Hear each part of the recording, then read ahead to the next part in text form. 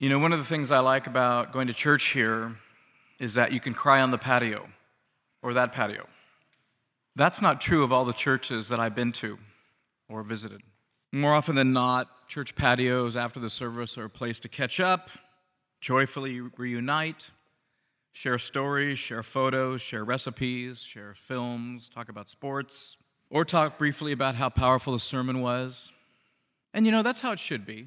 These are the everyday things of our life that keep us close to the ground of one another's lives. But you know, it's a gift to be able to fall apart a little at church, to weep, to have a little breakdown, to grieve. And I think in some places that feels awkward. It's embarrassing. Maybe we worry that we'll embarrass others. Maybe we worry they won't know what to say. Maybe we feel like we obligate them in some way.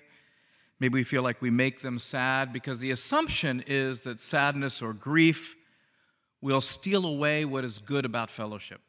But I like it when I can be out here after the service and there can be laughter and hilarity to my right and to my left. There are some people leaning in and there are a few tears and they're praying for one another, all happening within 10 or 12 feet of me on either side or out here. In our series, we've been looking at the spiritual formation of David over a lifetime. And we've come to the passage, coupled with the passage with Jesus and Lazarus, that clearly is going to lead us to talk about what is the role of loss and death and grief in our formation. You know, life is just full of loss. There's the loss of roles and identities and unemployment or retirement. There's the loss of divorce or empty nests, the loss of dreams with the closing of doors. There's a loss of confidence with failures, loss of love with breakups. And of course, the subject of our passages today, there's the loss involved in death. You know, probably the most helpful book I've ever read on death and suffering and loss was Jerry Sitzer's book, A Grace Disguised. Some of you may know that book. Jerry Sitzer's story is devastating. He's a professor of theology at Whitworth College in the state of Washington. In 1991, he was driving back from an evening event on a 2-lane rural road with his mother, his wife, and his 4 children. And a drunk driver hit them head-on at 85 miles an hour. And in an instant, he lost his mother, his wife, and his daughter, 3 generations. So although the book is an exploration of his loss, it's not limited to that. It's a meditation on what does one do in times of loss and grief and suffering. And in it, he chronicles his first 3 years of dealing with his own grief and, of course, those of his surviving children. It's about as honest account as you'll ever read. But he writes early on, recovery from such a loss is a misleading and empty expectation. We recover from broken limbs, not amputation.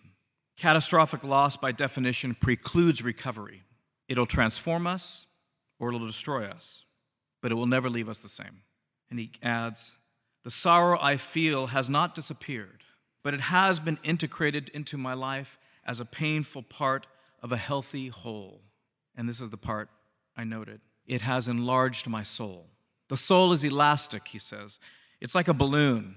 It can grow through suffering. Loss can enlarge its capacity for anger, depression, and anguish, which are all natural and legitimate emotions whenever we experience loss.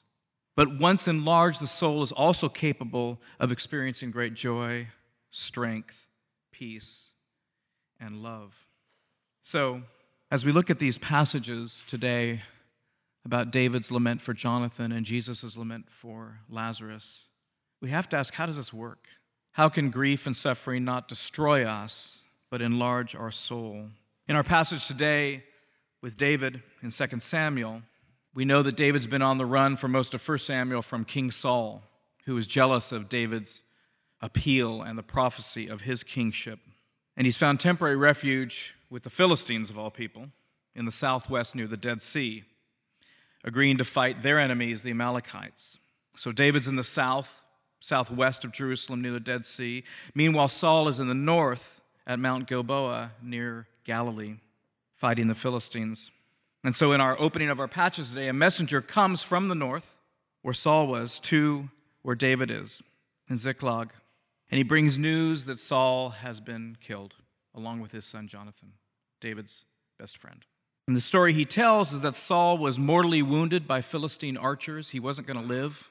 And he asks this messenger to take his sword and put him to death, lest he be desecrated by the Philistines when they actually arrive upon him. So after questioning the messenger a little bit, to be sure, David and his army, we are told, mourned and wept and fasted until evening for Saul and for Jonathan his son, and for the people of the Lord and for the house of Israel.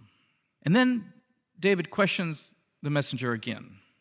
And he says, how is it that you weren't afraid to actually kill the Lord's anointed?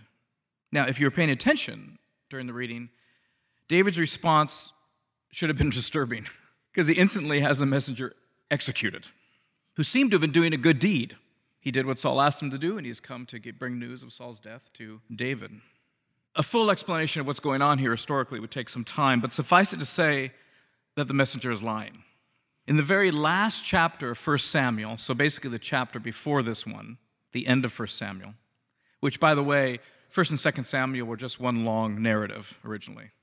And because of the length of the papyrus or codex, they had to stop it somewhere. And so, but in that last chapter of Samuel, the narrator tells the reader another story. Sure enough, Saul was mortally wounded on Mount Gilboa. But in this account, Saul asked his armor-bearer to slay him, not some Amalekite messenger who happened to be hanging around. The armor-bearer refused. He would not kill God's anointed. And so we're told that Saul killed himself. He leaned upon his sword. This is probably the reliable account. Although David didn't know it, he just knew what the messenger had told him. But in asking a few more questions, he discovers that the messenger is an Amalekite, an historic enemy of Israel, who claims to have been a protected stranger in Israel. Israel allowed certain people to have a kind of foreigner status, but in which case he would have known Saul's anointing as king and his relationship with David. In other words, he's an opportunist. He saw a chance, whether he came upon the scene after Saul killed himself or was there watching it, he saw a chance to grab the crown off of Saul's head and the amulet off of Saul's arm and take it to David, thinking that David would rejoice, that David's enemy has been killed, and therefore the Amalekite would be richly rewarded for bringing him this news and, in a sense, crowning David. And so he lied in hopes of achieving favor in the new king's sight. David found him out. In other words, the Amalekite was trying to make a buck off tragedy. And that should sound quite modern to us. And then he mourns further, and in chapter 2, if we were to read it, he wrote a lament for Saul and Jonathan that he said should be taught to all people. The opening of that lament says, depending on your translation, Lord, your glory, your beauty, or your gazelle, which are all the same word, is slain in your high places. David had a chance to kill Saul twice in 1 Samuel, and he didn't.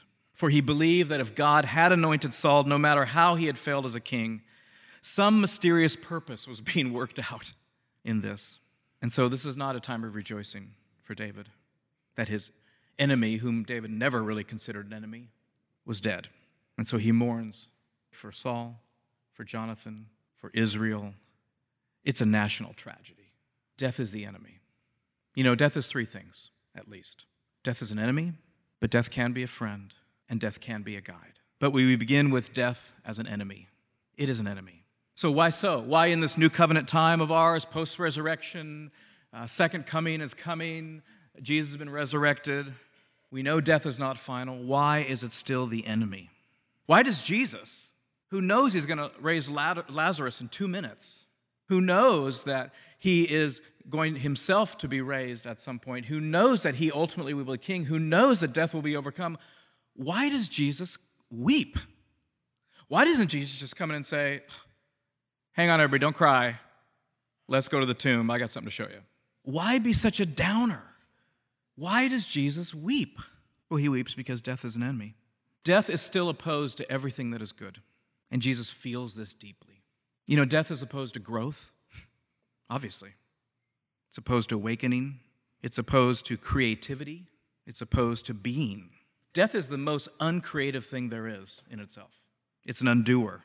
Undoes birth, undoes life, undoes relationship, undoes communion.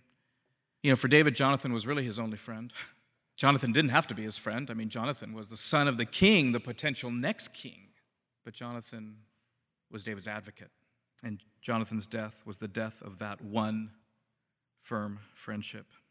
The thought of Jonathan lying lifeless was for him unimaginable, and the enemy was death. So those of you who have experienced a painful loss or separation from another, know that the cliche that part of us dies too when that happens, it is actually true. We lose a role as a son or daughter, maybe, as an employee, as a wife or husband. I may have mentioned it before, but you may know that Lewis and Tolkien and Williams and others in Oxford had a little group where they read each other's works and drank beer and hung out, and they were called the Inklings, and they would meet regularly. And Charles Williams, a core member of that group, eventually died. And Tolkien said to Lewis, I not only miss Charles, but I miss that part of me that Charles pulled out. So in death, we lose a part of ourselves, maybe a role that we have always been privileged to occupy. And so we ourselves are at a loss, in our loss. Of course, death is the most inevitable thing in life. And some people would say, well, it's the most natural thing in life. And of course, death in the food cycle is necessary and inevitable. The dying and renewing of crops and the cycle of life. But as people created in the image of God, we still know instinctually that there's something unnatural about death for humanity. That is why Jesus weeps. He knows that death is a destroyer of all that's good amongst God's people. So death is an enemy. Death is not a friend, but it can become a friend. But the loss of not only death, but our capacity to lament death is a danger. The death of our capacity to lament is an enemy. For death and the loss or threat of it, in some cases, is actually tied to injustice and oppression. Deaths sometimes occur because things are wrong. Systems are wrong. The last few years, we've experienced a lot of anger and loneliness from the black communities in our country, whose losses they feel basically go unmourned by the rest of the country. And there's no question, in spite of each individual case, that the fragility of their lives are linked to ongoing injustice, directly or indirectly. They are going to be more prone to loss because of the history in which they are embedded. To lament is to allow ourselves to open to those truths, to see where loss and death might be linked to injustice. Because lament is incipient action. Lament might be the beginning of action. It creates maybe the recognition that some of our neighbors are going unloved. Sung Chan Ra, in his book on Lamentation, says there are possibly two kinds of theologies in our communities. One is the theology of suffering among communities who have been traditionally disadvantaged and regularly have to face loss and lament. And then there are communities of celebration who can live a theology of celebration because they have the resources and opportunities as well as the expectations that protects them from lament. But if death and loss in many places is a result of injustice, of God's kingdom not yet born there, then lament can lead us to action against the enemy of God's kingdom. On the other hand, our resistance to lament, our inability to weep, to cry, to lament, can make us an ally of death because it allows us to be blind to those things. David does not turn his face away. He lets his lament remind him that there is evil in the world, that there are forces opposed to God. Death and lament can enlarge our souls to recognize what opposes God and to act for his kingdom. Death and lament can enlarge our souls to recognize what opposes God and to act for his kingdom. So death is an enemy, and we need to have a large enough soul to admit it, and it's an important part of our formation. But yes, it can become a friend. The beauty of things often benefit from having a frame around them. The frame directs our attention to a part of life that is good and beautiful. Death demonstrates often the supreme value of something that is lost. It places a frame around it so that we notice now the good in contrast to death. Frequently occurs in memorial services, right? Or in the lead up to them as people gather together to reflect on a person's life. I went to one last week. It was in the Serbian Orthodox Cathedral in Alhambra. Gorgeous place. And as each person got up and reflected on the life of the man that had lived a long life, recognized his fierce loyalty to family and church, my friend turned to me and asked, "How much time do you think you and I have to work up a legacy like that left?" In other words, we recognize a really good life and it made us want to lead one. I remember when my own father was dying, we were downstairs, and he was downstairs in a bed, and he was unconscious at this point, and there was a strange kind of movement between grief and a certain liveliness as we reflected on the goodness of his life. It was actually quite bizarre to be moving between those two in that place, in that moment. What death does and loss do is they suddenly clarify what's really valuable, right? An awful, sometimes awful clarification occurs, and when I spell that word awful, it's A-W-E, awful. A clarification that is full of awe where we suddenly go, oh my gosh, this is what really matters, whatever this is. So death can enlarge our souls by helping us see again what is truly good. I remember I was on a 3-week retreat, a 3-week silent retreat. I don't know if I can recommend that. But I did get to see a therapist every day in the morning, a therapist/spiritual director. And it was just a time of heavy grieving, honestly. When you start digging into your life, there's a lot of stuff. And I remember asking him, when do you experience joy? And he said, usually after I grieve. Because joy in the scriptures is a matter of return. It's a matter of reunion. It's a matter of recognition or recognition of how good God said things were and how good they continue to be. So our capacity to lament is linked to our capacity actually to be joyful. It enlarges our soul for joy. Can you imagine the joy after Jesus' lament and Lazarus' resurrection? Contrast of the two, death as enemy, leading us to what is good. And that brings me to the third way that loss can function in enlarging our soul.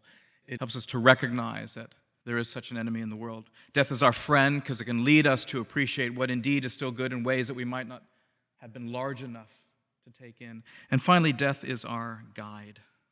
In the Divine Comedy, which is Dante's epic poem about a journey through hell, purgatory, and heaven, it begins on Good Friday in the year 1300.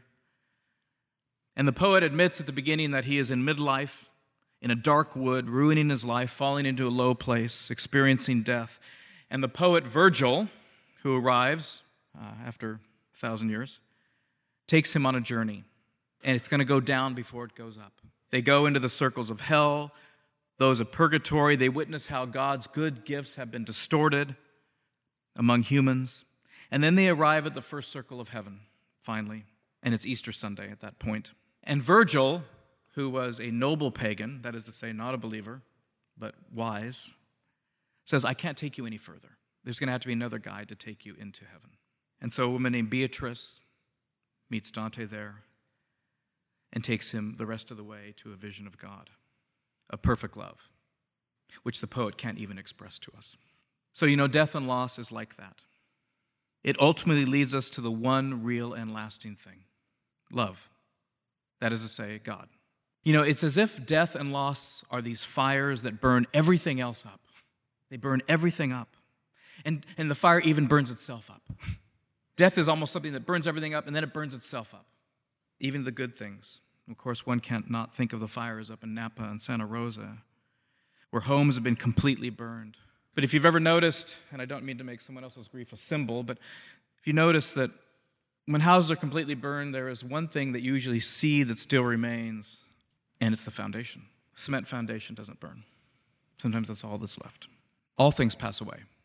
Even Paul tells us in 1 Corinthians that good things pass away, right? He says, but where there are prophecies, they will cease. Where there are tongues, they will be stilled. Where there is knowledge, it will pass away. Wow. But love, he says, never fails. Or some translations say, love endures forever. So it turns out the opposite of death is not life. The opposite of death is love. So death becomes our guide by leading us to the one thing that remains standing, which is the opposite of death, love. And love turns out to be recreative because it was love that created this world, and it's love that one day will create a new heaven and a new earth. Love creates, that's what it does. It was Jesus' knowledge that such a foundation existed that allowed him to grieve. For if you can trust that such a foundation is there, you can fully move into grief. You can give yourself to engaging this present darkness. If you know that you just can't fall below the foundation, it just won't happen. So it's not blessed are those who resist mourning, but blessed are those who mourn, for they will be comforted. Some of you know I'm a big Wendell Berry fan, and I think I've taught on the poem The Slip before. A slip is when a large piece of land gives way and falls into the river and is lost for farming and crops. And in the middle of the poem, Wendell Berry reflects, nothing having arrived will stay. The earth even is like a flower, so soon passes it away. And yet this nothing is the seed of all, heaven's clear eye, where all the worlds reappear. Where the imperfect has departed, the perfect begins again its descent. Its struggle to return. The good gift arrives again. So lament in the modern world is something we're reluctant to practice. We are tempted to bury our loss and grief in those of others because we fear it. We fear grief. We fear lament. And if we don't push it down, then many in our society are like the Amalekite messenger.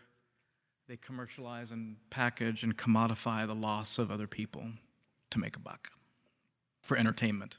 In either case, our souls shrink by not engaging in lament. But we have the Jesus option. It was Jesus' knowledge that such love that allowed him to grieve was undergirded by a foundation that will always be there, that leads us to love, and that love will recreate in the nothingness that death brings. So some of you today are in the midst of loss and grief. Others of you have experienced loss in the past, but you may not have fully allowed yourself to grieve it.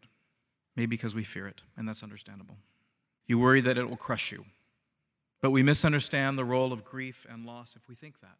For lament enlarges our souls to recognize and resist evil, to feel the depths of goodness and joy in the morning when that comes, and finally, to know better the firm ground of love. So the question I have for us is there a loss in your life, the reality of which you just need to begin by accepting? Some grief or loss that has been pounding on your door, and you just need to let it in. If you do, I want you to do so in this company here, on this patio here, in God's temple, so to speak, so that you will know, even as you open the door to loss and grief, you cannot fall below the foundation of love.